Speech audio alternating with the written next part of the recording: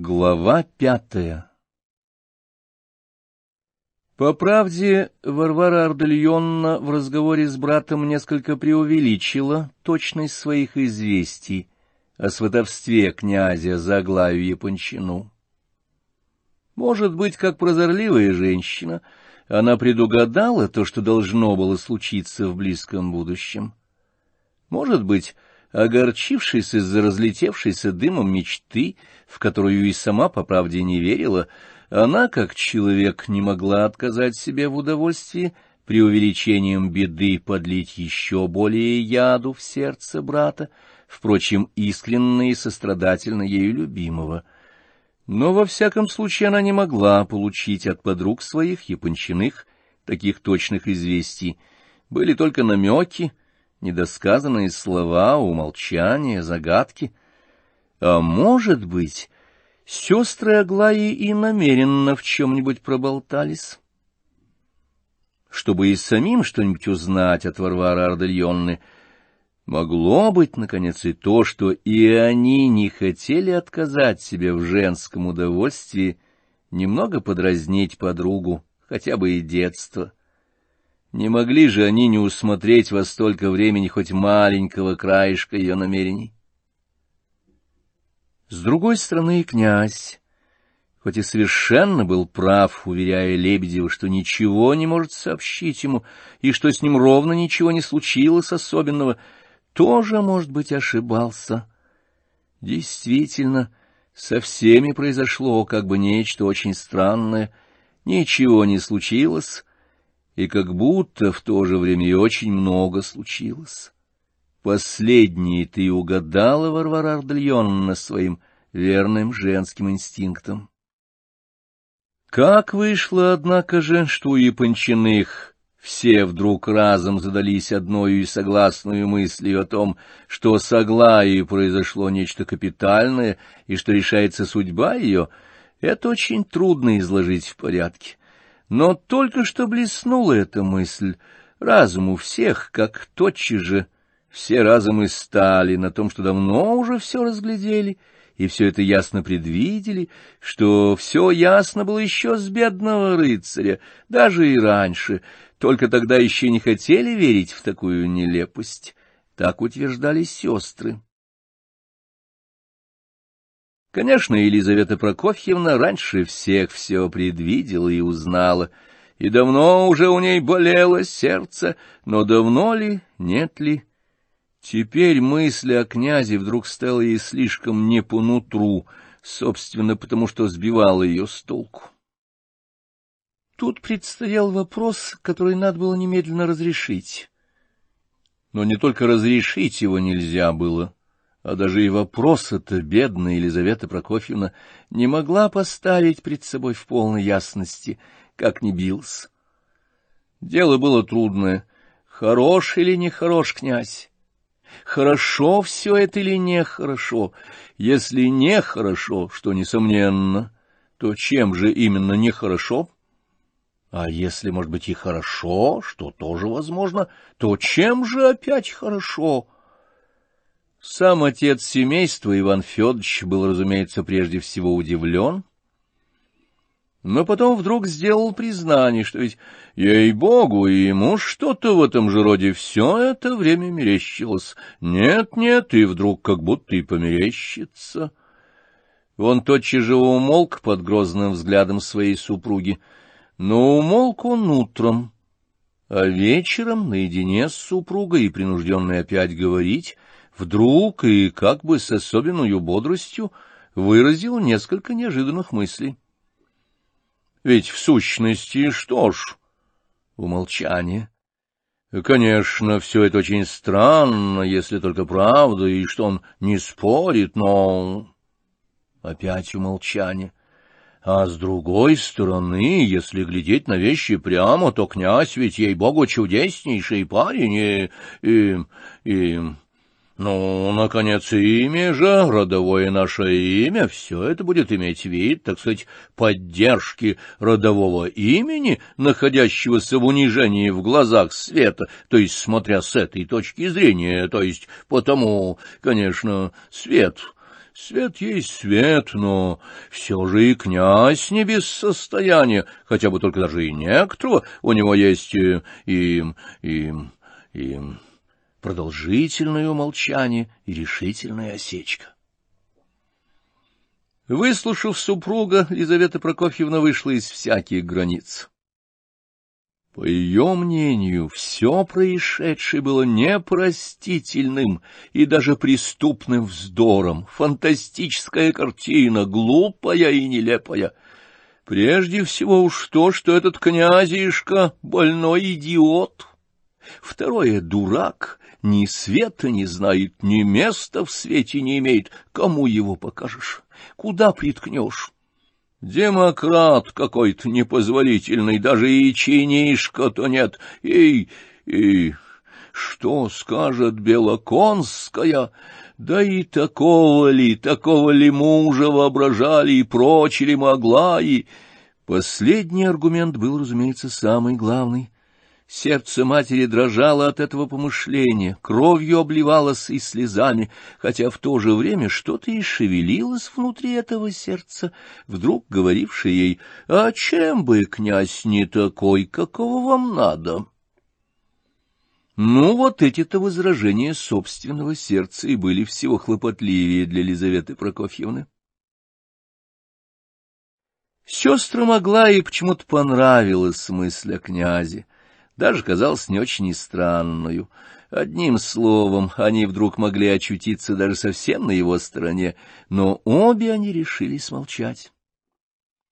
Раз навсегда замечено было в семействе, что чем упорнее и настойчивее возрастали иногда в каком-нибудь общем и спорном семейном пункте возражения и отпоры Лизаветы Прокофьевны, тем более это могло служить для всех признаком, что она, может быть, уж и соглашается с этим пунктом. Но Александре Ивановне нельзя было, впрочем, совершенно умолкнуть. Давно уже признав ее за свою советницу, мамаша поминутно призывала ее теперь и требовала ее мнений, а главное — воспоминаний, то есть как же это все случилось, почему этого никто не видал, почему тогда не говорили, что означал тогда этот скверный бедный рыцарь, почему она одна, Лизавета Прокофьевна, осуждена обо всех заботиться, все замечать и предугадывать, а все прочие одних ворон считать и прочее, и прочее. Александра Ивановна сначала была осторожна и заметила только, что ей кажется довольно верною идея папаши о том, что в глазах света может показаться очень удовлетворительным выбор князя Мышкина в мужья для одной из япончиных. Мало-помалу, разгорячившись, она прибавила даже, что князь вовсе не дурачок и никогда таким не был, а насчет значения, то ведь еще Бог знает, в чем будет полагаться через несколько лет значение порядочного человека у нас в России. В прежних ли обязательных успехах по службе или в чем другом? На все это мамаша немедленно отчеканила, что Александра вольнодумка и что все это их проклятый женский вопрос. Затем через полчаса отправилась в город, а оттуда на Каменный остров, чтобы застать Белоконскую, как нарочно в это время случившуюся в Петербурге, но скоро, впрочем, отъезжавшую. Белоконская была крестной матерью Аглаи. Старуха Белоконская выслушала все лихорадочные и отчаянные признания Елизаветы Прокофьевны и нисколько не тронулась слезами избитой с толку матери семейства, даже посмотрела на нее насмешливо. Это была страшная деспотка. В дружбе, даже в самой старинной, не могла терпеть равенства, а на Елизавету Прокофьевну смотрела решительно, как на свою протеже, как и 35 лет назад, и никак не могла примириться с резкостью и самостоятельностью ее характера. Она заметила, между прочим, что, кажется, они там все, по своей всегдашней привычке, слишком забежали вперед и из мухи счинили слона. что, сколько она не вслушивалась, не убедилась, чтоб у них действительно произошло что-нибудь серьезное, что не лучше ли подождать, пока что-нибудь еще выйдет, что князь, по ее мнению, порядочный молодой человек, хотя больной, странный и слишком уж незначительный. Хуже всего, что он любовницу открыто содержит. Лизавета Прокофьевна очень хорошо поняла, что Белоконская немного сердита за неуспех Евгения Павловича, ею отрекомендованного. Воротилась она к себе в Павловск еще в большем раздражении, чем когда поехала, и тотчас же всем досталось. Главное за то, что с ума сошли, что ни у кого решительно так не ведутся дела, только у них одних. Чего заторопились? Что вышло? Сколько я не всматриваюсь, никак не могу заключить, что действительно что-нибудь вышло. Подождите, пока еще выйдет. Мало ли что Ивану Федоровичу могло померещиться. Не из мухи же делать слона. И прочее, и прочее. Выходило, стало быть, что надобно успокоиться, смотреть хладнокровно и ждать. Но, увы, спокойствие не продержалось и 10 минут. Первый удар хладнокровию был нанесен известием о том, что произошло во время отсутствия мамаши на Каменный остров. Поездка Лизаветы Прокофьевны происходила на другое же утро, после того, как князь накануне приходил в 1 часу вместо 10. Сестры на нетерпеливые расспросы мамаши отвечали очень подробно, и, во-первых, что ровно ничего, кажется, без нее не случилось, что князь приходил, что Аглая долго к нему не выходила, с полчаса, потом вышла, и, как вышла, тотчас же предложила князю играть в шахматы, что в шахматы князь и ступить не умеет, и Аглая его тотчас же победила, стала очень весела, и ужасно стыдила князя за его неумение, ужасно смеялась над ним, так что на князя жалко стало смотреть. Потом предложила играть в карты, в дураки, но тут вышло совсем наоборот. Князь оказался в дураки такой силы, как профессор, играл мастерски, уж Аглая и плутовала, и карты подменяла, и в глазах у него же взятки воровала, а все-таки он каждый раз оставлял ее в дурах, раз 5 сряду. Аглая взбесилась ужасно, даже совсем забылась, наговорила князю таких колкостей и дерзостей, что он ж перестал и смеяться, и совсем побледнел, когда она сказала ему, наконец, что нога ее не будет в этой комнате, пока он тут будет сидеть, и что даже бессовестно с его стороны к ним ходить, да еще по ночам, в 1 часу, после всего, что случилось. Затем хлопнула дверью и вышла. Князь ушел, как с похорон, несмотря на все их утешения. Вдруг, 1/4 часа спустя, как ушел князь, Аглая сбежала сверху на террасу и с такой поспешностью, что даже глаз не вытерла, а глаза у ней были заплаканы. Сбежала же, потому что пришел Коля и принес ежа.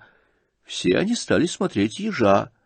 На вопросы их Коля объяснил, что еж не его, а что он идет теперь вместе с товарищем, другим гимназистом Костей Лебедевым, который остался на улице и стыдится войти, потому что несет топор, что и ежа, и топор они купили сейчас у встречного мужика. Ежа мужик продавал и взял за него 50 копеек, а топор они уж сами уговорили его продать, потому что, кстати, да и очень уж хороший топор. Тут вдруг Аглая начала ужасно приставать к Коле, чтобы он ей сейчас же продал ежа, из себя выходила, даже милым назвала Колю. Коля долго не соглашался, но, наконец, не выдержал и позвал Костю Лебедева, который действительно вошел с топором и очень сконфузился. Но тут вдруг оказалось, что еж вовсе не их, а принадлежит какому-то третьему мальчику Петрову, который дал им обоим денег, чтобы купили ему какого-то четвертого мальчика историю Шлоссера, которую тот, нуждаясь в деньгах, выгодно продавал, что они пошли покупать историю Шлоссера, но не утерпели и купили ежа, так что, стал быть, и еж, и топор принадлежит тому третьему мальчику, которому они их теперь и несут вместо истории Шлоссера. Но Аглая так приставала, что, наконец, решились и продали ей ежа. Как только Аглая получила ежа, тотчас же уложила его с помощью Коли в плетеную корзинку, накрыла салфеткой и стала просить Колю, чтобы он сейчас же и никуда не заходя отнес ежа к князю от ее имени с просьбой принять в знак глубочайшего ее уважения. Коля с радостью согласился и дал слово, что доставит, но стал немедленно приставать, что означает еж и подобный подарок. Аглая отвечала ему, что не его дело. Он отвечал, что убежден, тут заключается аллегория. Аглая рассердилась и отрезала ему, что он мальчишка и больше ничего. Коля тотчас же возразил ей, что если б он не уважал в ней женщину и сверх того свои убеждения, то немедленно доказал бы ей, что умеет ответить на подобное оскорбление. Кончилось, впрочем, тем, что Коля все-таки с восторгом пошел относить ежа, а за ним бежал и Костя Лебедев. Аглая не вытерпела и, видя, что Коля слишком махает корзинкой, закричала ему вслед с террасы: «Пожалуйста, Коля, не выроните, голубчик!» Точно с ним и не бранилась сейчас. Коля остановился и тоже, точно и не бранился, закричал с величайшей готовностью: «Нет, не выроню, Аглая Ивановна, будьте совершенно покойны!» и побежал опять, сломя голову. Аглая после того расхохоталась ужасно и побежала к себе чрезвычайно довольная, и весь день потом была очень веселая. Такое известие совершенно ошеломило Лизавету Прокофьевну. Кажется, что бы, но уж такое, видно, пришло настроение. Тревога ее была возбуждена в чрезвычайной степени, и, главное, еж. Что означает еж? Что тут условлено? Что тут подразумевается? Какой это знак? Что за телеграмма? К тому же бедный Иван Федорович, случившийся тут же при допросе, совершенно испортил все дело ответом. По его мнению, телеграммы тут не было никакой. А что еж? Просто еж и только. Разве означает, кроме того, дружество, забвение обид и примирение? Одним словом, все это шалость, но во всяком случае невинная и простительная. В скобках заметим, что он угадал совершенно. Князь, воротившись домой от Аглаи, осмеянный и изгнанный ею, сидел уже с полчаса в самом мрачном отчаянии, когда вдруг явился Коля с ежом. Тотчас же прояснилось небо. Князь точно из мертвых воскрес, расспрашивал Колю, висел над каждым словом его, переспрашивал по 10 раз, смеялся, как ребенок, и поминутно пожимал руки обоим смеющимся и ясно смотревшим на него мальчикам. Выходило, стало быть, что Аглая прощает, и князю опять можно идти к ней сегодня же вечером, а для него это было не только главное, а даже и все. Какие мы еще дети, Коля, и как это хорошо, что мы дети! — с упоением воскликнул он наконец. — Просто-запросто она в вас влюблена, князь, и больше ничего! — с авторитетом и внушительно ответил Коля.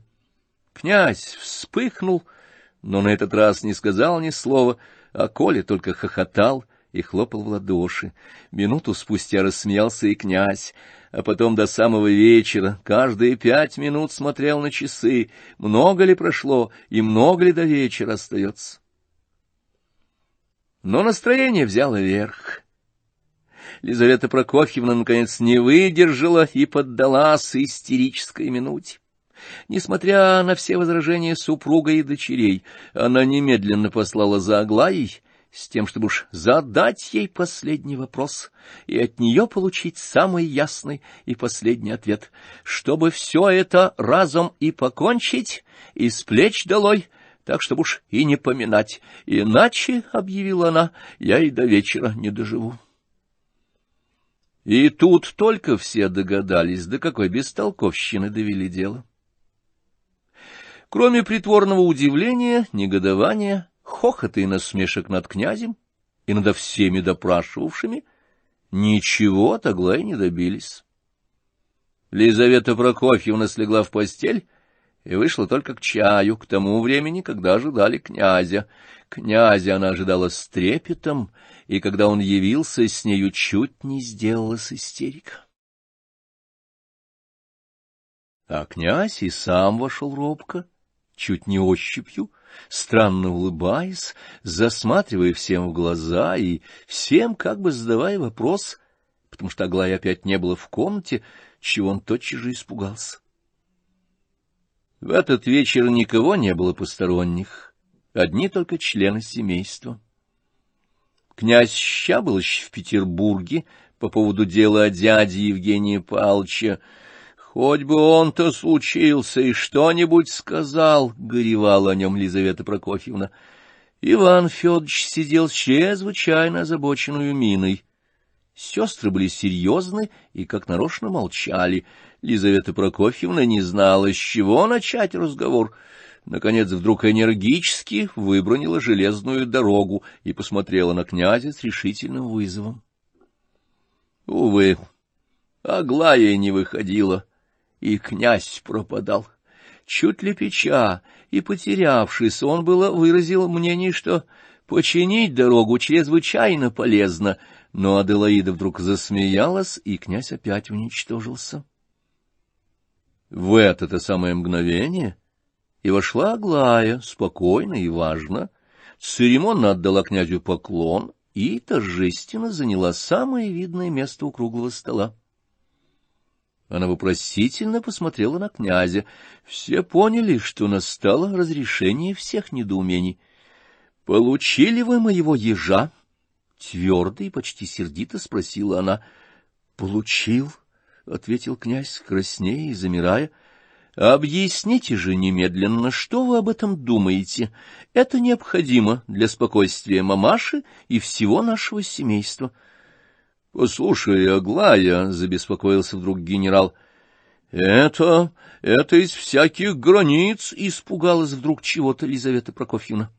— Никаких всяких границ тут нету, маман, — строго и тотчас же ответила дочка. — Я сегодня послала князю ежа и желаю знать его мнение. Что же, князь?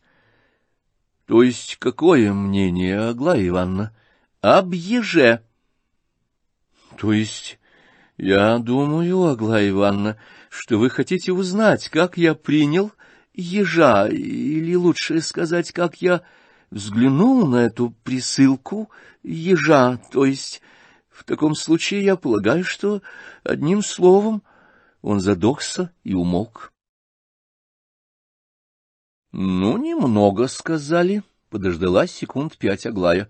— Хорошо, я согласна оставить ежа, но я очень рада, что могу, наконец, покончить все накопившиеся недоумения. Позвольте, наконец, узнать от вас самого и лично, сватаетесь вы за меня или нет? — Ах, Господи! — вырвалось у Лизаветы Прокофьевны. Князь вздрогнул и отшатнулся. Иван Федорович остолбенел, сестры нахмурились. — Не лгите, князь. Говорите правду. Из-за вас меня преследуют странными допросами, и имеют же эти допросы какое-нибудь основание. Ну? — Я за вас не сватался, Аглая Ивановна, — проговорил князь, вдруг оживляясь. — Но вы сами знаете, как я люблю вас и верю в вас даже теперь. Я вас спрашивала, просите вы моей руки или нет? — Прошу. — замирая, ответил князь. Последовало общее сильное движение.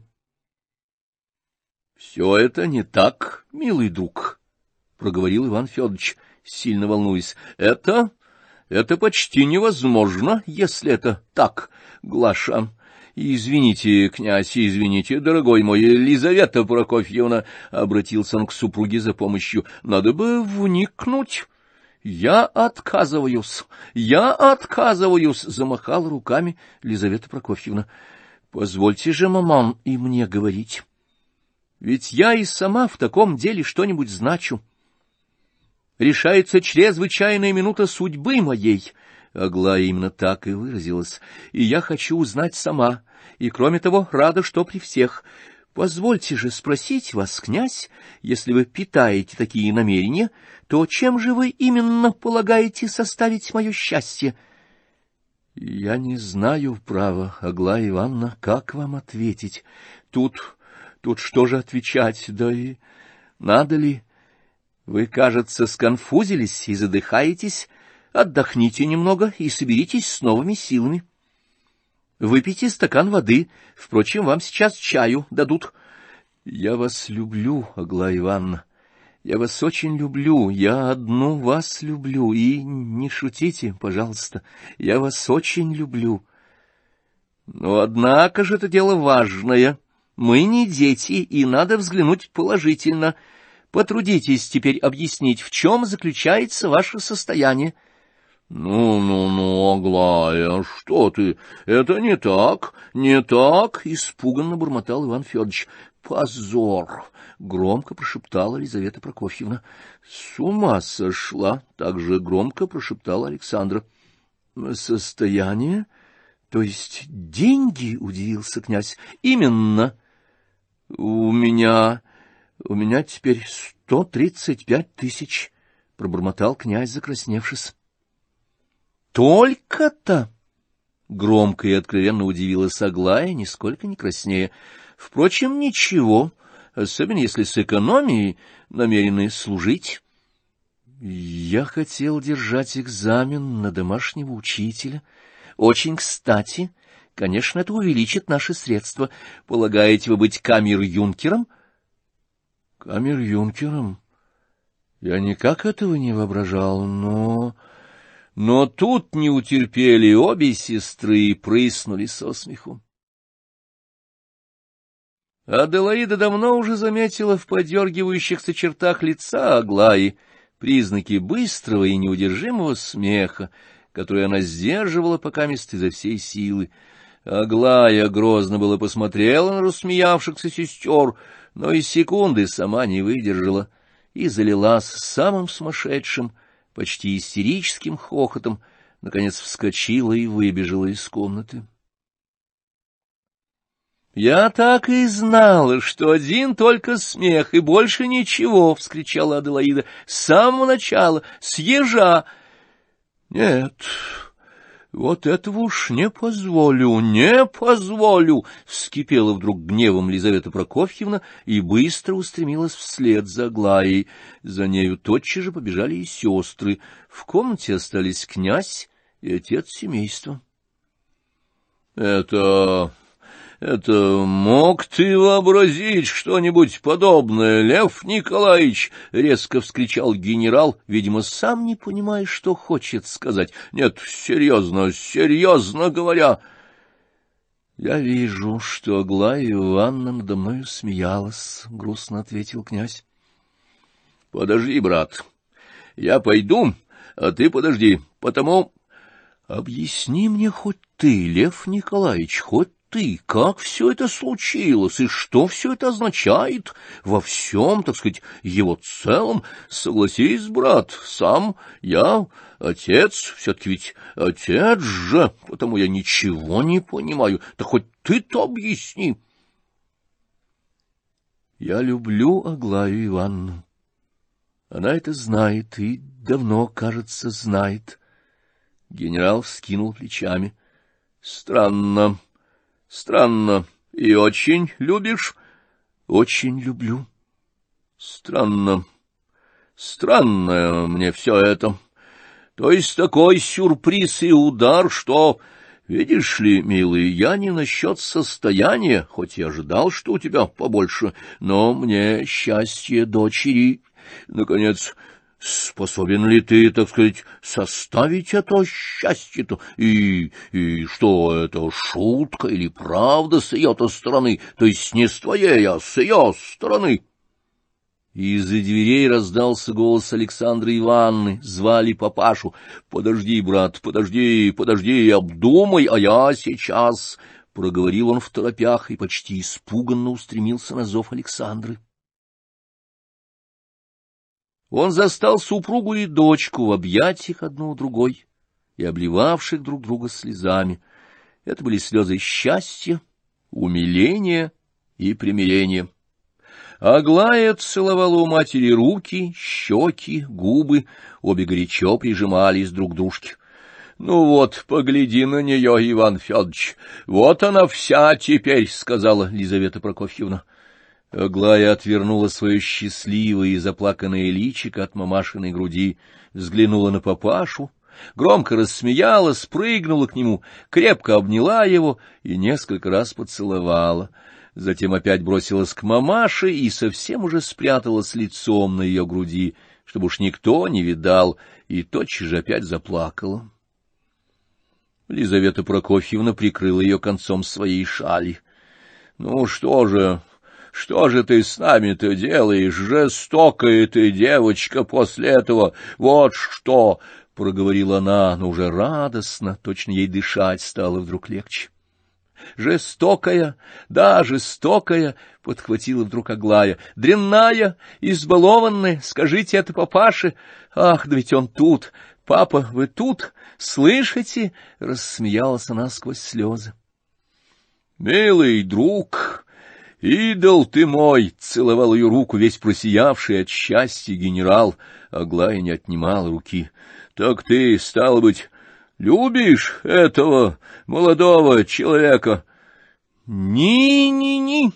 Терпеть не могу вашего молодого человека, терпеть не могу! Вдруг вскипела Аглая и подняла голову. Если вы, папа, еще раз осмелитесь, я вам серьезно говорю, слышите, серьезно говорю. И она действительно говорила серьезно.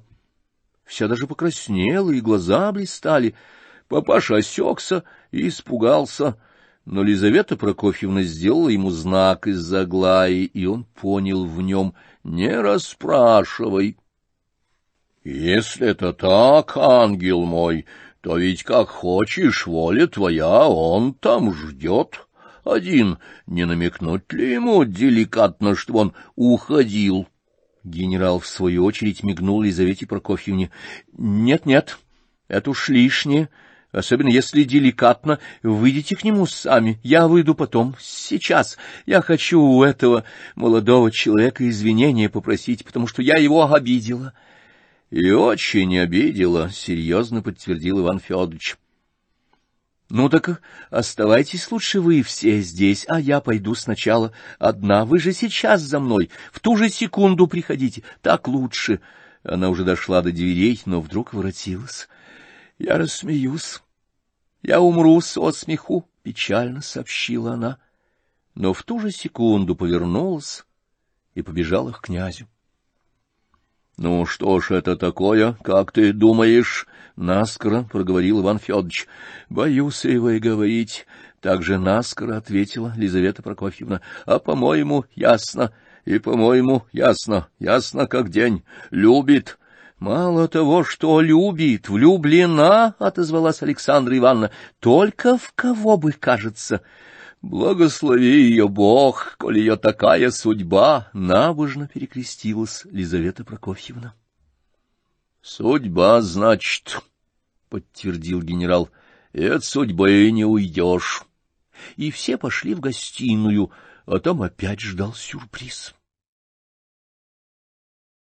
Аглая не только не расхохоталась, подойдя к князю, как опасалась того, но даже чуть не с робостью сказала ему: Простите глупую, дурную, избалованную девушку, она взяла его за руку, и будьте уверены, что все мы безмерно вас уважаем, а если я осмелилась обратить в насмешку ваше прекрасное, доброе простодушие, то простите меня как ребенка за шалость, простите, что я настаивала на нелепости, которая, конечно, не может иметь ни малейших последствий. Последние слова Аглая выговорила с особенным ударением. Отец, мать и сестры все поспели в гостиную, чтобы все это видеть и выслушать, и всех поразила нелепость, которая не может иметь ни малейших последствий, а еще более серьезное настроение Аглаи, с каким она высказалась об этой нелепости. Все переглянулись вопросительно. Но князь, кажется, не понял этих слов и был на высшей степени счастья. «Зачем вы так говорите?» — бормотал он. «Зачем вы просите прощения?» Он хотел даже выговорить, что он недостоин, чтоб у него просили прощения.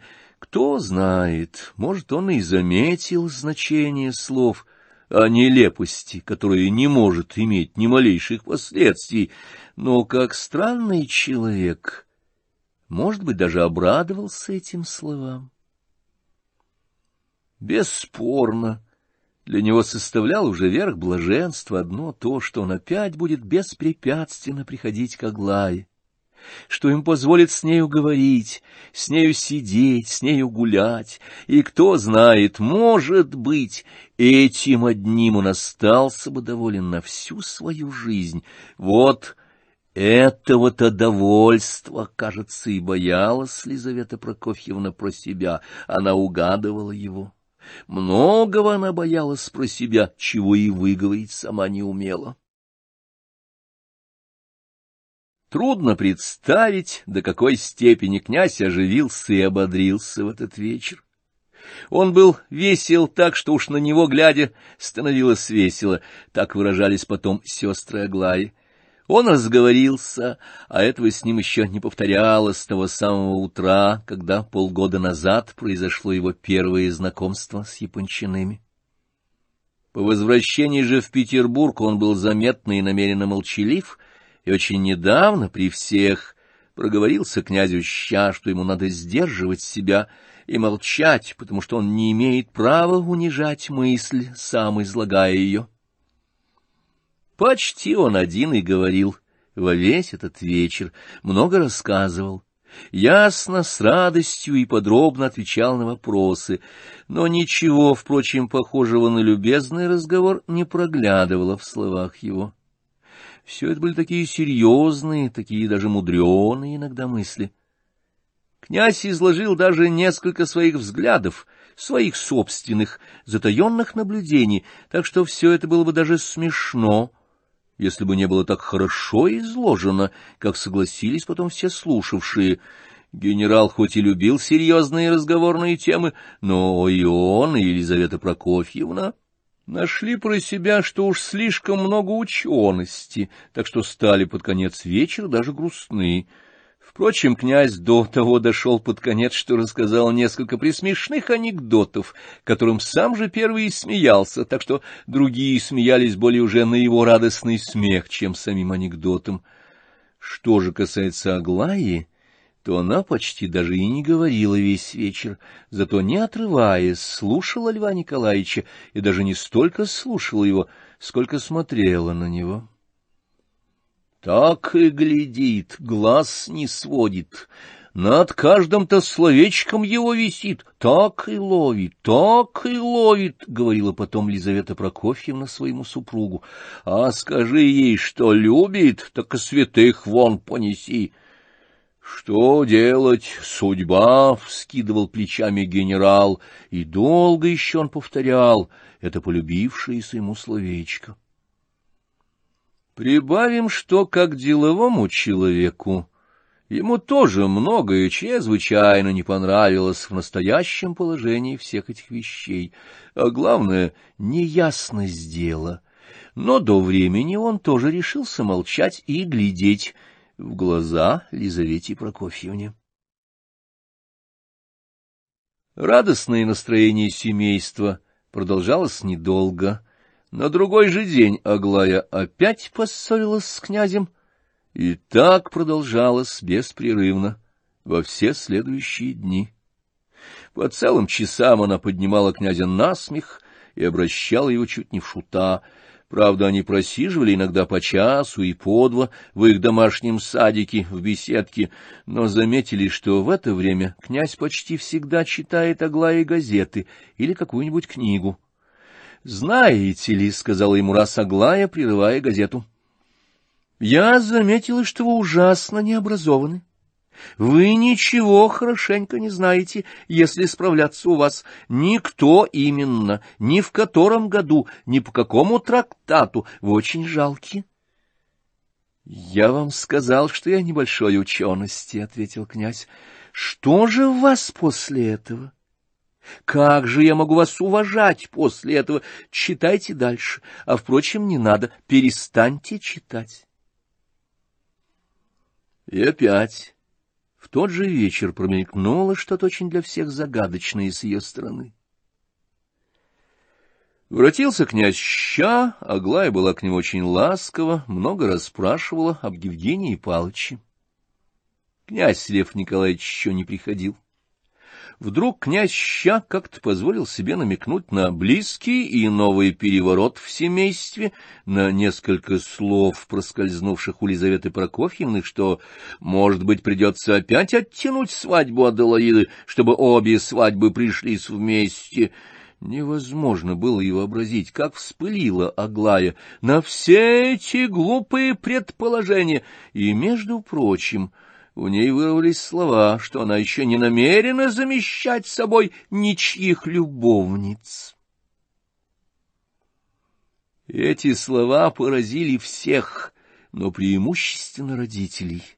Лизавета Прокофьевна настаивала в тайном совете с мужем, чтоб объясниться с князем решительно насчет Настасьи Филипповны.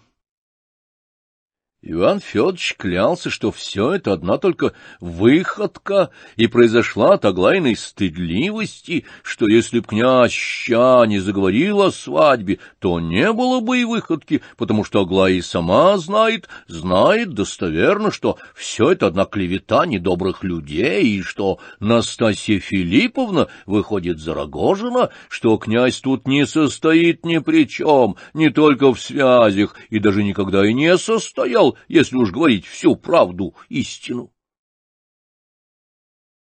А князь все-таки ничем не смущался и продолжал блаженствовать.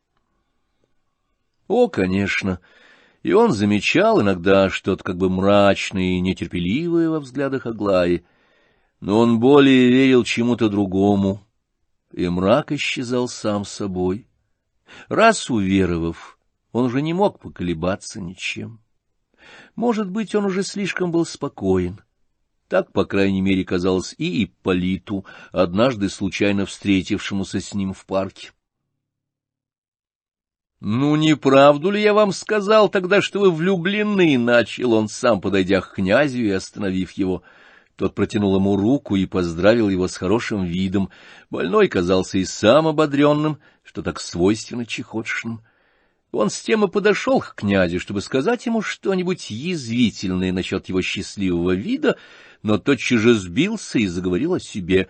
Он стал жаловался много и долго, и довольно бессвязно. «Вы не поверите, — заключил он, — до какой степени они все там раздражительны, мелочны, эгоистичны, тщеславны, ординарны. Верите ли, что они взяли меня не иначе, как с тем условием, чтобы я как можно скорее помер? И вот все в бешенстве, что я не помираю, и что мне, напротив, легче. Комедия. Бьюсь об заклад, что вы мне не верите». Князю не хотелось возражать. «Я даже иногда думаю опять к вам переселиться», — небрежно прибавил Ипполит. «Так вы, однако, не считаете их способными принять человека с тем, что он непременно и как можно скорее помер?» «Я думал, они пригласили вас в каких-нибудь других видах, Да вы-таки совсем не так просты, как вас рекомендуют. Теперь не время, а то бы я вам кое-что открыл про этого Ганечку и про надежды его. Под вас подкапываются, князь, безжалостно подкапываются, и даже жалко, что вы так спокойны, но, увы, вы не можете иначе. Вот о чем пожалели, — засмеялся князь. Что ж, по-вашему, я был бы счастливее, если б был беспокойнее. Лучше быть несчастным, но знать, чем счастливым и жить в дураках. Вы, кажется, нисколько не верите, что с вами соперничают и с той стороны. Ваши слова о соперничестве несколько циничны, Ипполит. Мне жаль, что я не имею права отвечать вам. Что же касается Гаврила Ардальоновича, то согласитесь сами, может ли он оставаться спокойным после всего, что он потерял. Если только вы знаете его дела хоть отчасти. Мне кажется, что с этой точки зрения лучше взглянуть. Он еще успеет перемениться, ему много жить, а жизнь богата. А впрочем, потерялся вдруг князь, насчет подкопов я даже и не понимаю, про что вы говорите. Оставим лучше этот разговор, Ипполит. Оставим до времени. К тому же ведь нельзя и без благородства с вашей-то стороны. Да, князь, вам нужно самому пальцем пощупать, чтобы опять не поверить. Ха-ха! А очень вы меня презираете теперь, как вы думаете? За что? За то, что вы больше нас страдали и страдаете? Нет, а за то, что недостоин своего страдания. Кто мог страдать больше, стало быть, и достоин страдать больше. Аглая Ивановна, когда прочла вашу исповедь, хотела вас видеть, но откладывает. Ей нельзя, понимаю, перебил Ипполит, как бы стараясь поскорее отклонить разговор. Кстати, говорят, вы сами читали ей всю эту галиматью вслух, подлинно в бреду написано и сделано. И не понимаю, до какой степени надо быть, не скажу жестоким, это для меня унизительно, но детски тщеславным и мстительным, чтобы укорять меня эту исповедью и употреблять ее против меня же, как оружие. Не беспокойтесь, я не на вас счет говорю. Но мне жаль, что вы отказываетесь от этой тетрадки, Ипполит. Она искренна. И знаете что, даже самые смешные стороны ее, а их много, Ипполит сильно поморщился, искуплены страданием, потому что признаваться в них тоже было страдание и, может быть, большое мужество. Мысль вас подвигшая имела непременно благородное основание, что бы там ни казалось. Чем далее, тем яснее я это вижу, клянусь вам. Я вас не сужу, я говорю, чтобы высказаться, и мне жаль, что я тогда молчал. Ипполит вспыхнул. У него было мелькнула мысль, что князь притворяется и ловит его, но, вглядевшись в лицо его, он не мог не поверить его искренности. Лицо его прояснилось. — А вот все-таки умирать, — проговорил он, чуть не прибавив, — такому человеку, как я. И вообразите, как меня допекает ваш Ганечка. Он выдумал в виде возражения, что, может быть, из тех, кто тогда слушал мою тетрадку, 3-4 умрут, пожалуй, раньше меня. Каково? Он думает, что это утешение? Ха-ха! Во-первых, еще не умерли. Да если б даже эти люди и перемерли, то какое же в этом утешение? Согласитесь сами. Он по себе судит. Впрочем, он еще дальше пошел. Он теперь просто ругается. Говорит, что порядочный человек умирает в таком случае молча, и что во всем этом с моей стороны был один только эгоизм. Каково? Нет... Каков эгоизм с его-то стороны, какова утонченность, или, лучше сказать, какова в то же самое время воловья грубость их эгоизма, которого они все-таки никак не могут заметить в себе. Читали вы, князь, про одну смерть одного Степана Глебова в 18 столетии? Я случайно вчера прочел. Какого Степана Глебова? Был посажен на кол при Петре. Ах, боже мой, знаю. Просидел 15 часов на коле, в мороз, в шубе, и умер с чрезвычайным великодушием. Как же, читал, а что? Дает же Бог такие смерти людям, а нам-таки нет. Вы, может быть, думаете, что я не способен умереть так, как Глебов? — О, совсем нет, — сконфузился князь. — Я хотел только сказать, что вы... То есть не то, что вы не походили бы на Глебова, но что вы скорее были бы тогда... Угадываю. Остерманом, а не Глебовым. Вы это хотите сказать? — Каким Остерманом? — удивился князь. — Остерманом, дипломатом, Остерманом, Петровским Остерманом, — пробормотал Ипполит, вдруг несколько сбившись. Последовало некоторое недоумение. — О, нет, я не то хотел сказать, — протянул вдруг князь после некоторого молчания. — Вы, мне кажется, никогда бы не были Остерманом. Ипполит нахмурился. — Впрочем, я ведь почему это так утверждаю? — вдруг подхватил князь, видимо, желая поправиться. — Потому что тогдашние люди, клянусь вам, меня это всегда поражало, совсем точно и не те люди были, как мы теперь. Не то племя было, какое теперь, в наш век, право, точно порода другая. Тогда люди были как-то об одной идее, а теперь нервнее, развитее, сенситивнее, как-то о двух, о трех идеях за раз. Теперешний человек шире, и, клянусь, это-то и мешает ему быть таким односоставным человеком, как в тех веках. Я это единственно к тому сказала, а не... Понимаю. За наивность, с которой вы не согласились со мной, вы теперь лезете утешать меня. Ха-ха-ха, вы совершенное дитя, князь. Однако ж я замечаю, что вы все третируете меня, как фарфоровую чашку. Ничего, я не сержусь. Во всяком случае, у нас очень смешной разговор вышел. Вы совершенно иногда дитя, князь. Знаете, впрочем, что я, может быть, и получше желал быть чем-нибудь, чем Остерманом. Для Остермана не стоило бы воскресать из мертвых. А, впрочем, я вижу, что мне надо как можно скорее умирать. Не то я сам. Оставьте меня.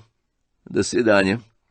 Ну, хорошо, ну, скажите мне сами, ну, как, по-вашему, как мне всего лучше умереть, чтоб вышло как можно добродетельнее, то есть, ну, говорите.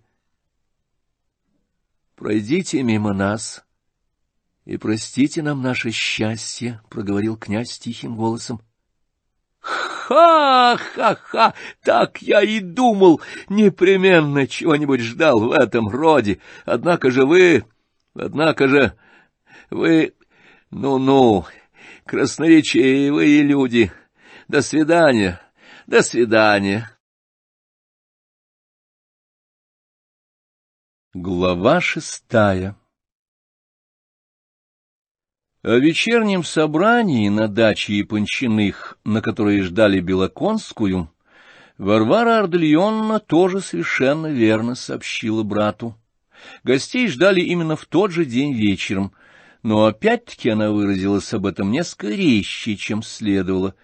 Правда, дело устроилось слишком поспешно и даже с некоторым совсем бы ненужным волнением, и именно потому, что в этом семействе все делалось так, как ни у кого.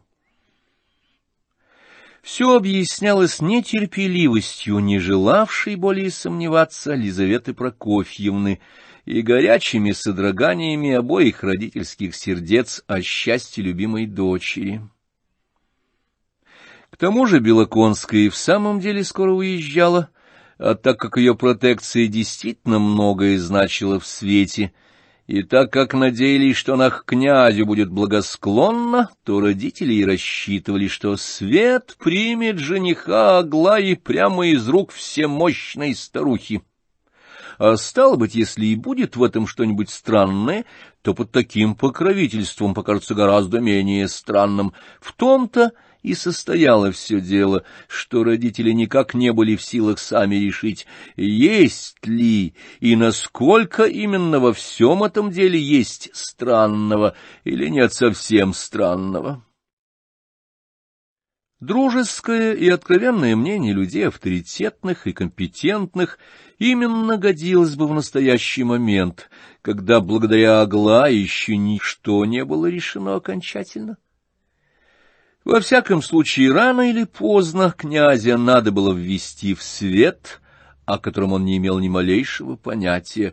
Короче, его намерены были показать. Вечер проектировался, однако же, запросто. Ожидались одни только друзья дома, в самом малом числе. Кроме Белоконской, ожидали одну даму, жену весьма важного барина и сановника. Из молодых людей рассчитывали чуть ли не на одного Евгения Павловича. Он должен был явиться, сопровождая Белоконскую. О том, что будет Белоконская, князь услыхал еще чуть ли не за 3 дня до вечера, а о званом же вечере узнал только накануне. Он, разумеется, заметил и хлопотливый вид членов семейства, и даже по некоторым намекающим и озабоченным с ним заговариваниям проник, что боятся за впечатление, которое он может произвести. Но у Япончиных как-то у всех до единого составилось понятие, что он по простоте своей ни за что не в состоянии сам догадаться о том, что за него так беспокоится. Поэтому, глядя на него, все внутренне тосковали. Впрочем, он и в самом деле почти не придавал никакого значения предстоящему событию, он был занят совершенно другим. Аглая с каждым часом становилась все капризнее и мрачнее, это его убивало. Когда он узнал, что ждут и Евгения Павловича, то очень обрадовался и сказал, что давно желал его видеть. Почему-то эти слова никому не понравились. Аглая вышла в досаде из комнаты, и только поздно вечером, часов в 12, когда князь уже уходил, она улучила случай сказать ему несколько слов наедине, провожая его. «Я бы желала, чтобы вы завтра весь день не приходили к нам, а пришли бы вечером, когда уже соберутся эти гости. Вы знаете, что будут гости». Она заговорила нетерпеливо и усиленно сурово. В первый раз она заговорила об этом вечере. Для нее тоже мысль о гостях была почти нестерпима, все это заметили. Может быть, ей ужасно хотелось бы поссориться за это с родителями, но гордость и стыдливость помешали заговорить. Князь тотчас же понял, что и она за него боится, и не хочет признаться, что боится, и вдруг сам испугался. «Да, я приглашен», — ответил он. Она, видимо, затруднялась с продолжением. «С вами можно говорить о чем-нибудь серьезно? Хоть раз в жизни?» — рассердилась она вдруг чрезвычайно, не зная за что и не в силах сдержать себя. «Можно? Я вас слушаю, я очень рад», — бормотал князь. Аглая промолчала опять с минуту и начала с видимым отвращением. Я не захотела с ними спорить об этом. В иных случаях их не вразумишь. Отвратительно мне были всегда правила, какие иногда у маман бывают. Я про папашу не говорю, с него нечего и спрашивать. Маман, конечно, благородная женщина. Осмельтесь ей предложить что-нибудь низкое и увидите, но пред этою дрянью преклоняется. Я не про Белоконскую одну говорю. Дрянная старушонка и дрянная характером, да умна, и их всех в руках умеет держать, хоть тем хороша. О, низость! И смешно. Мы всегда были люди среднего круга, самого среднего, какого только можно быть. Зачем же лезть в тот великосветский круг? Сестры туда же. Это князь ща всех смутил. Зачем вы радуетесь, что Евгений Павлович будет?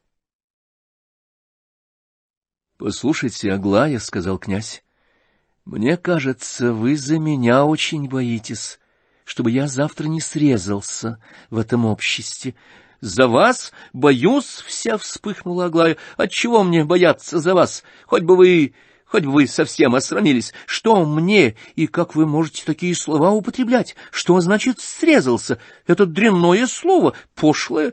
Это школьное слово. Ну да, школьное слово, дрянное слово. Вы намерены, кажется, говорить завтра все такими словами. Подыщите еще побольше дома в вашем лексиконе таких слов, то-то эффект произведете. Жаль, что вы, кажется, умеете войти хорошо. Где это вы научились? Вы сумеете взять и выпить прилично чашку чаю, когда на вас все будут нарочно смотреть? Я думаю, что сумею. Это жаль, а то бы и я посмеялась. Разбейте, по крайней мере, китайскую вазу в гостиной. Она дорого стоит. Пожалуйста, разбейте. Она дареная. Мамаша с ума сойдет и при всех заплачет. Так она ей дорога. Сделайте какой-нибудь жест, как вы всегда делаете. Ударьте и разбейте. Сядьте нарочно подле. Напротив, постараюсь сесть как можно дальше. Спасибо, что предупреждаете. Стало быть, заранее боитесь, что будете большие жесты делать. Я бьюсь об заклад, что вы о какой-нибудь теме заговорите, о чем-нибудь серьезном, ученом, возвышенном. Как это будет прилично? Я думаю, это было бы глупо, если не кстати. Слушайте, раз навсегда...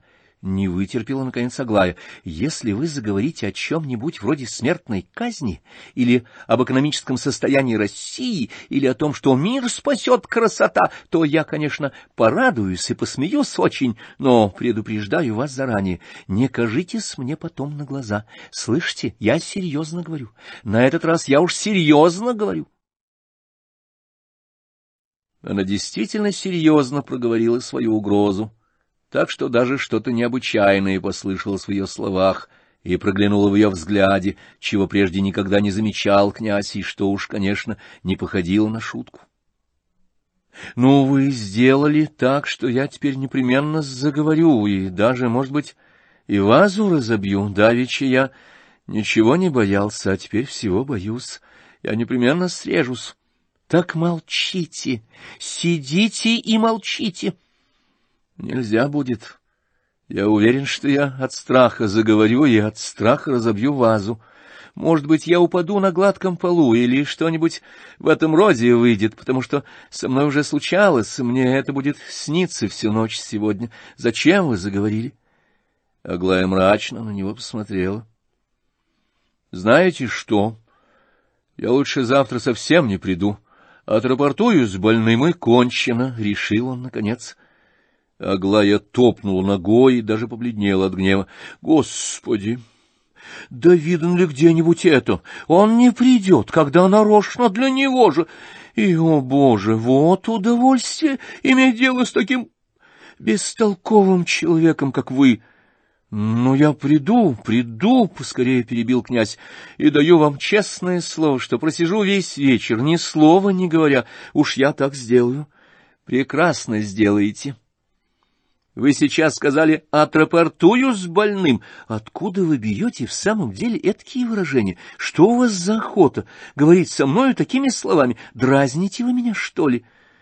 Виноват, это тоже школьное слово, не буду. Я очень хорошо понимаю, что вы за меня боитесь. Да не сердитесь же, я ужасно рад этому. Вы не поверите, как я теперь боюсь и как радуюсь вашим словам. Но весь этот страх, клянусь вам, все это мелочи, вздор. Ей-богу, Аглая, радость останется. Я ужасно люблю, что вы такой ребенок, такой хороший и добрый ребенок. Ах, как вы прекрасны можете быть, Аглая.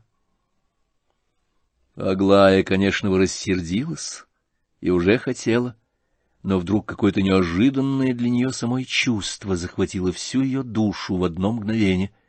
— А вы не попрекнете меня за теперешние грубые слова когда-нибудь после? — вдруг спросила она. — Что вы, что вы? И чего вы опять вспыхнули? Вот опять смотрите мрачно. Вы слишком мрачно стали иногда смотреть, Аглая, как никогда не смотрели прежде. Я знаю, отчего это. Молчите, молчите. Нет, лучше сказать. Я давно хотел сказать. Я уже сказал, но этого мало, потому что вы мне не поверили. Между нами все-таки стоит одно существо. Молчите, молчите, молчите, молчите, вдруг перебила Аглая, крепко схватив его за руку и чуть не в ужасе смотря на него. В эту минуту ее кликнули. Точно обрадовавшись, она бросила его и убежала. Князь был всю ночь в лихорадке. Странно, уже несколько ночей сряду с ним была лихорадка. В этот же раз в полубреду ему пришла мысль. Что, если завтра при всех с ним случится припадок? Ведь бывали же с ним припадки наяву. Он леденел от этой мысли. Всю ночь он представлял себя в каком-то чудном и неслыханном обществе, между какими-то странными людьми. Главное то, что он заговорил. Он знал, что не надо говорить, но он все время говорил. Он в чем-то их уговаривал. Евгений Павлович и Ипполит были тоже в числе гостей и казались в чрезвычайной дружбе. Он проснулся в 9 часу, с головною болью, с беспорядком в мыслях, с странными впечатлениями. Ему ужасно почему-то захотелось видеть Рогожина, видеть и много говорить с ним, о чем именно он и сам не знал. Потом он уже совсем решился было пойти зачем-то к Ипполиту, что-то смутное было в его сердце. До того, что приключения, случившиеся с ним в это утро, произвели на него, хотя и чрезвычайно сильное, но все-таки какое-то неполное впечатление. Одно из этих приключений состояло в визите Лебедева. Лебедев явился довольно рано, в начале 10-го, и почти совсем хмельной, хоть и не заметлив был князь в последнее время. Но ему как-то в глаза бросилось, что со времени переселения от них генерала Иволгина вот уже 3 дня Лебедев очень дурно повел себя. Он стал как-то вдруг чрезвычайно сален и запачкан, галстук его сбивался на сторону, а воротник сюртука был надорван. У себя он даже бушевал, и это было слышно через дворик. Вера приходила раз в слезах и что-то рассказывала. Представь, теперь он как-то очень странно заговорил, бия себя в грудь и в чем-то винился. «Получил возмездие за измену и подлость мою, пощечину получил», — заключил он, наконец, трагически. «Пощечину? От кого? И так с позаранку?» «С позаранку!» — саркастически улыбнулся Лебедев. «Время тут ничего не значит, даже и для возмездия физического, но я нравственную пощечину получил, а не физическую». Он вдруг уселся без церемонии и начал рассказывать. Рассказ его был очень бессвязен. Князь было поморщился и хотел уйти, но вдруг несколько слов поразили его. Он остолбенел от удивления. Странные вещи рассказал господин Лебедев. Сначала дело шло, по-видимому, о каком-то письме. Произнесено было имя Аглаи Ивановны. Потом вдруг Лебедев с горечью начал обвинять самого князя. Можно было понять, что он обижен князем. Сначала, дескать, князь почтил его своей доверенностью в делах с известным персонажем, с Настасьей Филипповной, но потом совсем разорвал с ним и отогнал его от себя со срамом, и даже до такой обидной степени, что в последний раз с грубостью будто бы отклонил невинный вопрос о ближайших переменах в доме. С пьяными слезами признавался Лебедев, что после этого он уж никак не мог перенести, тем паче, что многое знал, очень многое и от Рогожина, и от Настасьи Филипповны, и от приятельницы Настасьи Филипповны, и от Варвары Ардальоновны самой, и от самой даже Аглаи Ивановны. Можете вы это вообразить? Через посредство Веры, через дочь мою любимую Веру, единородную, а, впрочем, не единородную, ибо у меня их 3. А кто уведомлял письмами Елизавету Прокофьевну, даже в наиглубочайшем секрете, кто отписывал ей про все отношения и продвижение персонажа Настасьи Филипповны? Кто сей аноним, позвольте спросить? — Неужто вы? — вскричал князь.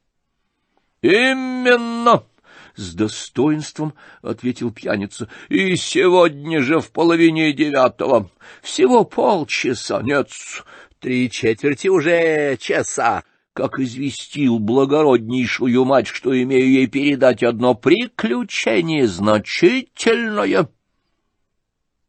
Запиской известил, через девушку с заднего крыльца приняла. — Вы видели сейчас Лизавету Прокофьевну? — спросил князь, едва веря ушам своим. — Видел сейчас и получил пощечину нравственную. Воротила письмо назад, даже шваркнула нераспечатанное, а меня прогнала в 3 шеи, впрочем, только нравственно, а не физически, а, впрочем, почти что и физически, немного не достала. — Какое письмо она вам шваркнула, нераспечатанное? — А разве... да ведь я еще вам не сказал, а я думал, что уже сказал. Я одно такое письмецо получил для передачи. От кого? Кому? Но некоторые объяснения Лебедева чрезвычайно трудно было разобрать и хоть что-нибудь в них понять.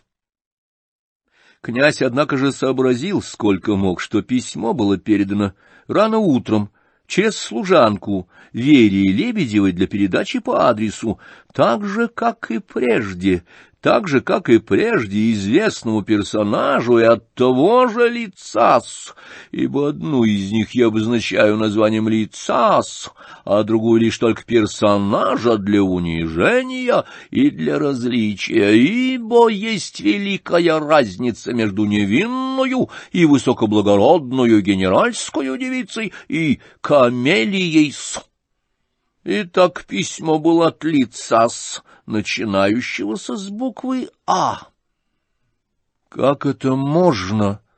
Настасье Филипповне вздор! — вскричал князь. — Было-с, они ей так Рогожину-с, все равно Рогожину-с, и даже господину Терентьеву было для передачи однажды-с от лица с буквы «А». Подмигнул и улыбнулся Лебедев. Так как он часто сбивался с одного на другое и позабывал, о чем начинал говорить, то князь затих, чтобы дать ему высказаться, но все-таки было чрезвычайно неясно, через него ли именно шли письма или через Веру. Если он сам уверял, что к Рогожину все равно, что к Настасье Филипповне, то значит вернее, что не через него шли они, если только были письма. Случай же, каким образом попалось к нему теперь письмо, остался решительно необъясненным. Вернее всего, надо было предположить, что он как-нибудь похитил его у Веры, тихонько украл и отнес с каким-то намерением к Лизавете Прокофьевне. Так сообразил и понял, наконец, князь. — Вы с ума сошли! — вскричал он в чрезвычайном смятении. — Не совсем!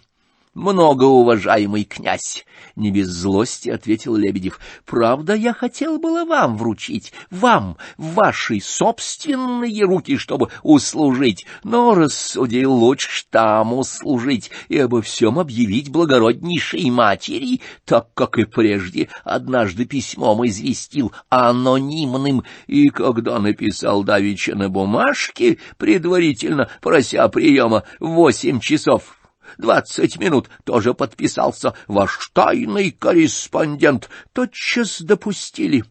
Немедленно, даже с усиленной поспешностью, задним ходом к благороднейшей матери. Ну, а там уж известно-с.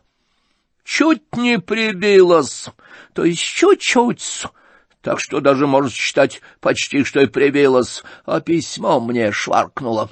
Правда, хотела было у себя удержать, видел, заметил, но раздумала и шваркнула.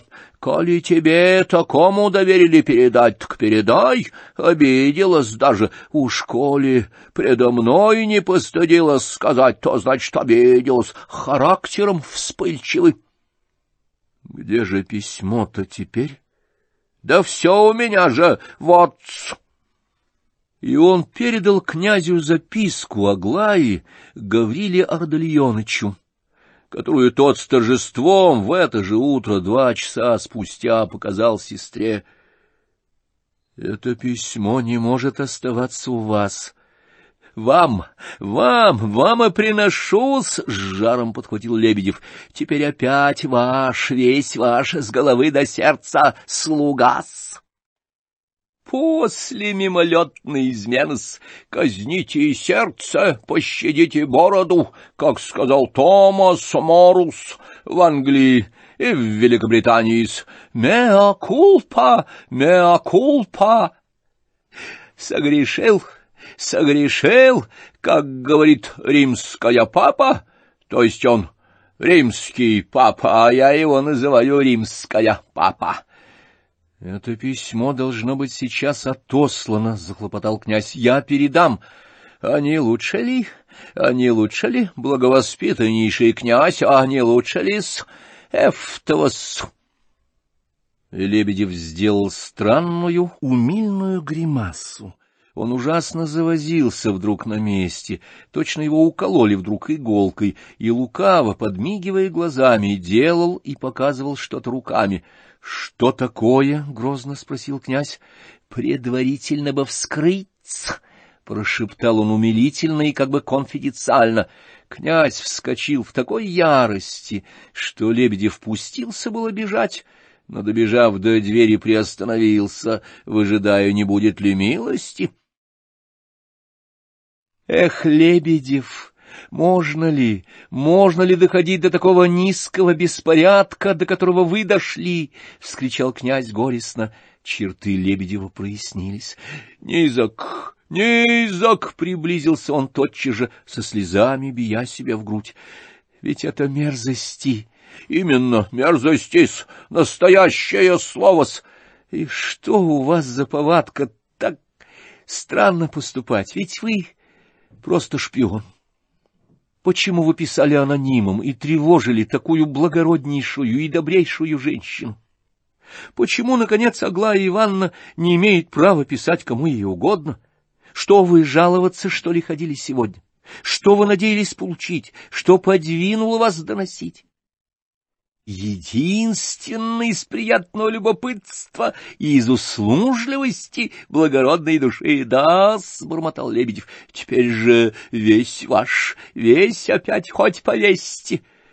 Вы таким, как теперь, и являлись к Лизавете Прокофьевне, — с отвращением полюбопытствовал князь. — Нет-с, свежее-с и даже приличней-с, это уж я после унижения достиг сего вида-с. Ну, хорошо, оставьте меня. Впрочем, эту просьбу надо было повторить несколько раз, прежде чем гость решился, наконец, уйти. Уже совсем отворив дверь, он опять воротился. Дошел до средины комнаты на цыпочках и снова начал делать знаки руками, показывая, как вскрывают письмо. Проговорить же свой совет словами он не осмелился, затем вышел, тихо и ласково улыбаясь. Все это было чрезвычайно тяжело услышать. Из всего выставлялся один главный и чрезвычайный факт — то, что Аглая была в большой тревоге, в большой нерешимости, в большой муке, почему-то от ревности, — прошептал про себя князь. Выходило тоже, что ее, конечно, смущали и люди недобрые, и уж очень странно было, что она им так доверялась. Конечно, в этой неопытной, но горячей и гордой головке созревали какие-то особенные планы, может быть, и пагубные, и ни на что не похожие. Князь был чрезвычайно испуган и в смущении своем не знал, на что решиться. Надо было непременно что-то предупредить. Он это чувствовал. Он еще раз поглядел на адрес запечатанного письма. Тут для него не было сомнений и беспокойств, потому что он верил, его другое беспокоило в этом письме. Он не верил Гавриле Ардальоновичу. И однако же он сам был решился передать ему это письмо лично и уже вышел для этого из дому, но на дороге раздумал. Почти у самого дома Птицына, как нарочно, попался Коля, и князь поручил ему передать письмо в руки брата, как бы прямо от самой Аглаи Ивановны. Коля не расспрашивал и доставил. Так что Оганий не воображал, что письмо прошло через столько станций. Воротясь домой, князь попросил к себе Веру Лукьяновну, рассказал ей, что надо, и успокоил ее, потому что она до сих пор все искала письмо и плакала. Она пришла в ужас, когда узнала, что письмо унес отец. Князь узнал от нее уже потом, что она не раз служила в секрете Рогожину и Аглае Ивановне. Ей и в голову не приходило, что тут могло быть что-нибудь во вред князю. А князь стал, наконец, до того расстроен, что когда часа два спустя к нему прибежал посланный от Коли с известием о болезни отца, то в первую минуту он почти не мог понять, в чем дело. Но это же происшествие и восстановило его, потому что сильно отвлекло. Он пробыл у Нины Александровны, куда, разумеется, перенесли больного, почти вплоть до самого вечера. Он не принес почти никакой пользы, но есть люди, которых почему-то приятно видеть подле себя в иную тяжелую минуту. Коля был ужасно поражен, плакал истерически, но, однако же, все время был на побегушках. Бегал за доктором и сыскал троих, бегал в аптеку, в цирюльню. Генерала оживили, но не привели в себя. Доктора выражались, что во всяком случае пациент в опасности. Варя и Нина Александровна не отходили от больного. Ганя был смущен и потрясен. Он не хотел всходить наверх и даже боялся увидеть больного. Он ломал себе руки, и в бессвязном разговоре с князем ему удалось выразиться, что вот, дескать, такое несчастье, и как нарочно в такое время. Князю показалось, что он понимает, про какое именно время тот говорит. Ипполита князь уже не застал в доме Птицына. К вечеру прибежал Лебедев, который после утреннего объяснения спал до сих пор без просыпу. Теперь он был почти трезв и плакал над больным настоящими слезами, точно над родным своим братом. Он винился вслух, не объясняя, однако же, в чем дело, и приставал к Нине Александровне, уверяя ее поминутно, что это он сам причиной, и никто, как он. Единственно из приятного любопытства, и что усопший, так он почему-то упорно называл еще живого генерала, был даже гениальнейший человек. Он особенно серьезно настаивал на гениальности. Точно от этого могла произойти в эту минуту какая-нибудь необыкновенная польза. Нина Александровна, видя искренние слезы его, проговорила ему, наконец, безо всякого упрека и чуть ли даже не с лаской: «Ну, Бог с вами, ну, не плачьте, ну, Бог вас простит». Лебедев был до того поражен этими словами и тоном их, что во весь этот вечер не хотел уже и отходить от Нины Александровны, и во все следующие дни, до самой смерти генерала, он почти с утра до ночи проводил время в их доме. В продолжении дня 2 раза приходил к Нине Александровне, посланный от Лизаветы Прокофьевны, узнать о здоровье больного. Когда же вечером в 9 часов князь явился в гостиную Япончиных, уже наполненную гостями, Лизавета Прокофьевна тотчас же начала расспрашивать его о больном с участием и подробно, и с важностью ответила Белоконской на ее вопрос: кто таков больной и кто такая Нина Александровна. Князю это очень понравилось. Сам он, объясняя с Лизаветой Прокофьевной, говорил прекрасно, как выражались потом сестры Аглаи, скромно, тихо, без лишних слов, без жестов, с достоинством, вошел прекрасно, одет был превосходно, и не только не упал на гладком полу, как боялся накануне, но, видимо, произвел на всех даже приятное впечатление. С своей стороны, усевшись и осмотревшись, он тотчас же заметил, что все это собрание отнюдь не походило на вчерашние призраки, которыми его напугала Аглая, или на кошмары, которые ему снились ночью. В первый раз в жизни он видел уголок того, что называется страшным именем света.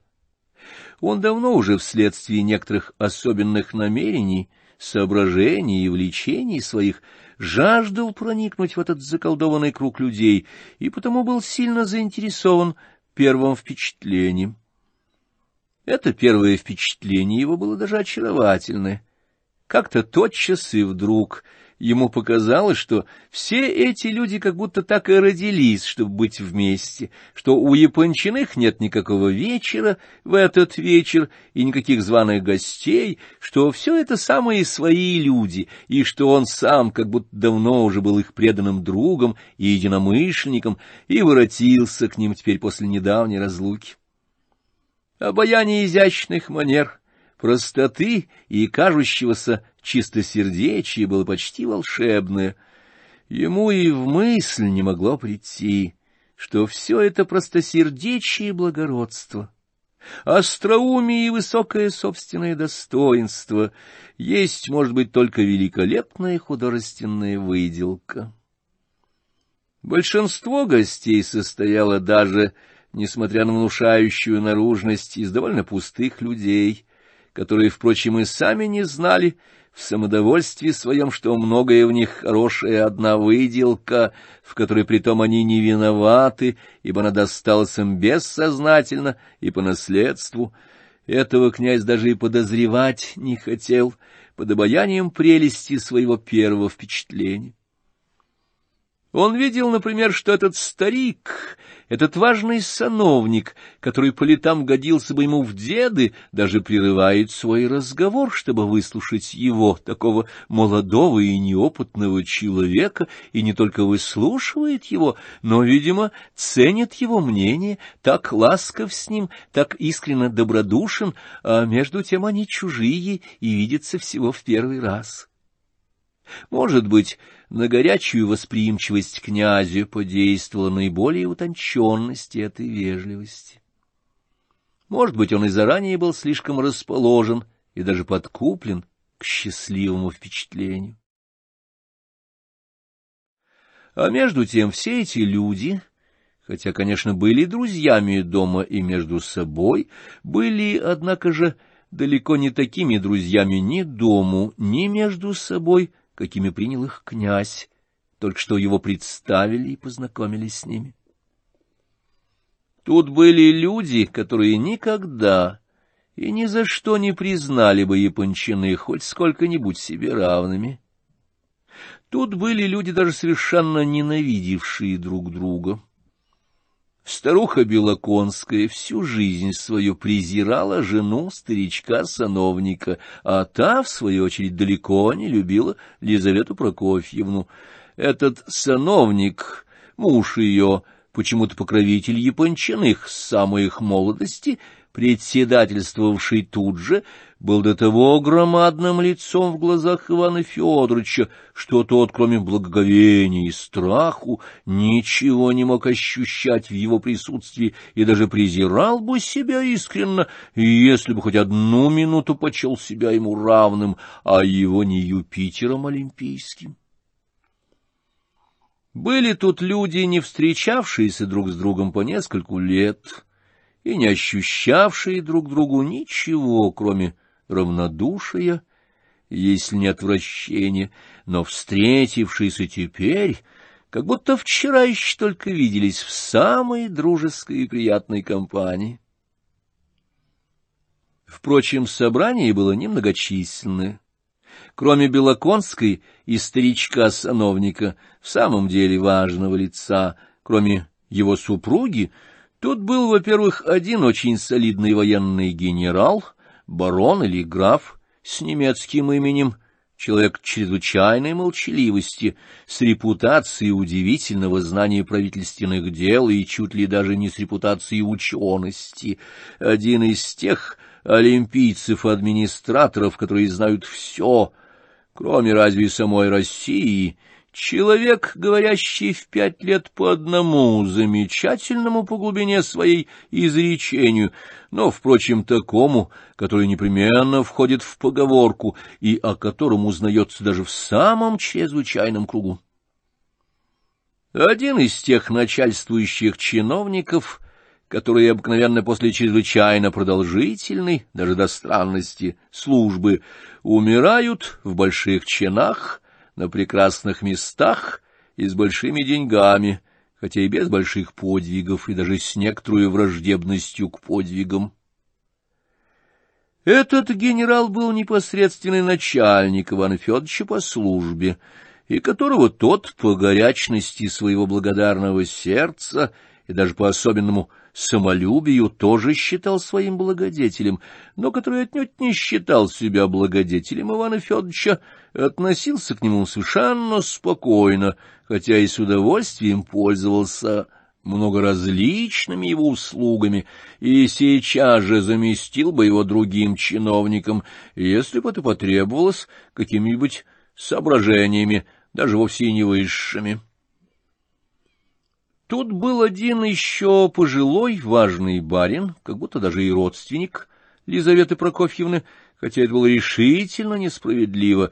Человек в хорошем чине и звании, человек богатый и родовой, плотный собою и очень хорошего здоровья, большой говорун и даже имевший репутацию человека недовольного, хотя, впрочем, в самом позволительном смысле слова, человека даже желчного, но и это в нем было приятно, с замашками английских аристократов и с английскими вкусами, относительно, например, кровавого ростбифа, лошадиной упряжи, лакеев и прочего. Он был большим другом сановника, развлекал его, и, кроме того, Лизавета Прокофьевна почему-то питала одну странную мысль, что этот пожилой господин, человек несколько легкомысленный и отчасти любитель женского пола, вдруг да и вздумает осчастливить Александру своим предложением. За этим самым высшим и солидным слоем собрания следовал слой более молодых гостей, хотя и блестящих тоже весьма изящными качествами.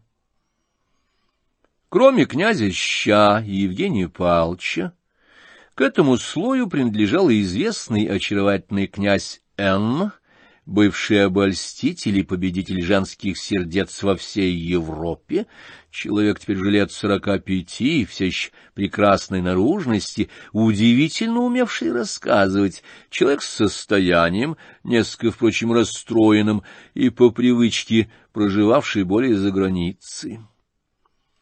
Тут были, наконец, люди, как будто составлявшие даже третий особенный слой, и которые не принадлежали сами по себе к заповедному кругу общества, но которых, так же, как и япончиных, можно было иногда встретить почему-то в этом заповедном круге. По некоторому такту, принятому ими за правило, япончины любили смешивать в редких случаях бывавших у них званых собраний общество высшее с людьми слоя более низшего, с избранными представителями среднего рода людей. Япончины их даже хвалили за это и относились об них, что они понимают свое место и люди с тактом, а япончины гордились таким об них мнением. Одним из представителей этого среднего рода людей был в этот вечер один техник, полковник, серьезный человек, весьма близкий приятель князя Ща и им же введенный к япончиным, человек, впрочем, в обществе молчаливый и носивший на большом указательном пальце правой руки большой и видный перстень, по всей вероятности пожалованный. Тут был, наконец, даже один литератор-поэт из немцев, но русский поэт, и сверх того совершенно приличный, так что его можно было без опасения ввести в хорошее общество. Он был счастливой наружности, хотя почему-то несколько отвратительный, лет 38, одевался безукоризненно, принадлежал к семейству немецкому, в высшей степени буржуазному, но и в высшей степени почтенному, умел пользоваться разными случаями, пробиться в покровительство высоких людей и удержаться в их благосклонности. Когда-то он перевел с немецкого какое-то важное сочинение какого-то важного немецкого поэта, в стихах умел посвятить свой перевод, умел похвастаться дружбой с одним знаменитым, но умершим русским поэтом. Есть целый слой писателей, чрезвычайно любящих приписываться печатно в дружбу к великим, но умершим писателям, и введен был очень недавно к Япончиным женой старичка-сановника. Эта барыня слыла за покровительницу литераторов и ученых, и действительно одному или двум писателям доставила даже пенсион через посредство высокопоставленных лиц, у которых имело значение, а значение в своем роде она имела. Это была дама лет 45, стал быть, весьма молодая жена для такого старого старичка, как ее муж, бывшая красавица, любившая и теперь по мании, свойственной многим 45-летним дамам, одеваться слишком уже пышно. Ума была небольшого, а знания литературы весьма сомнительного. Но покровительство литераторам было в ней такого же рода мании, как пышно одеваться. Ей посвящалось много сочинений и переводов. 2-3 писателя, с ее позволения, напечатали свои писанные ими к ней письма о чрезвычайно важных предметах. И вот все-то это общество князь принял за самую чистую монету, за чистейшее золото, без лигатуры. Впрочем, все эти люди были тоже, как нарочно, в самом счастливом настроении в этот вечер и весьма довольны собой. Все они до единого знали, что делают Япончиным своим посещением великую честь. Но, увы, князь и не подозревал таких тонкостей. Он не подозревал, например, что Япончины, имея в предположении такой важный шаг, как решение судьбы их дочери, и не посмели бы не показать его, князя Льва Николаевича, старичку-сановнику, признанному покровителю их семейства.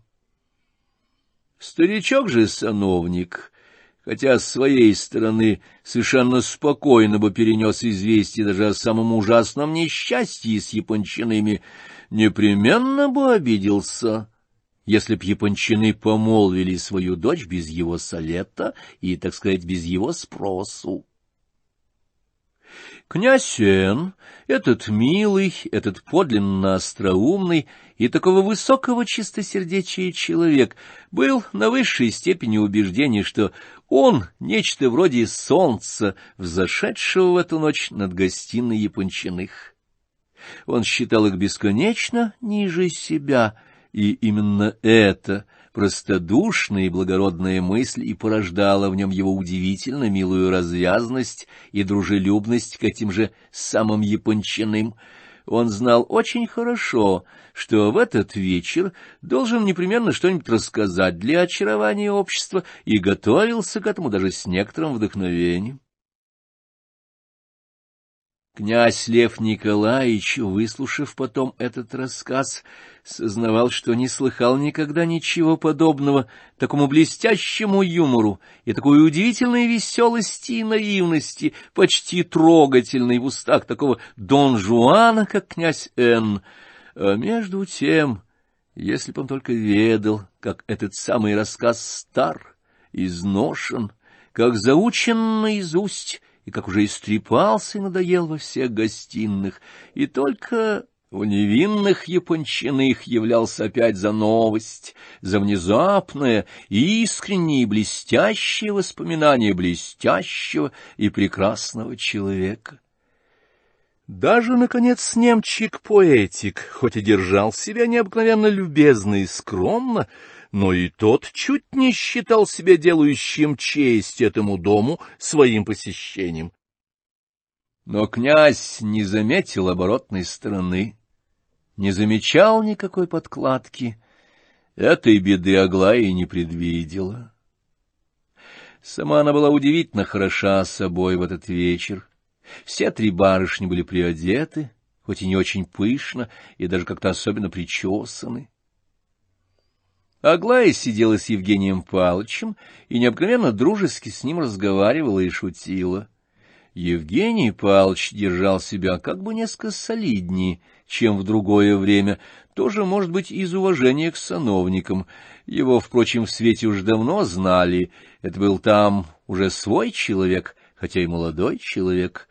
В этот вечер он явился к Япончиным с крепом на шляпе, и Белоконская похвалила его за этот креп. Другой светский племянник при подобных обстоятельствах, может быть, и не надел бы по такому дяде крепа. Лизавета Прокофьевна тоже была этим довольна, но вообще она оказалась как-то уж слишком озабоченною. Князь заметил, что Аглая раза два на него внимательно посмотрела, и, кажется, остался им довольную. Мало-помалу он становился ужасно счастлив. Давишние фантастические мысли и опасения его после разговора с Лебедевым казались ему теперь при внезапных, но частых припоминаниях таким несбыточным, невозможным и даже смешным сном. И без того первым, хотя и бессознательным желанием и влечением его давеча и во весь день было как-нибудь сделать так, чтобы не поверить этому сну.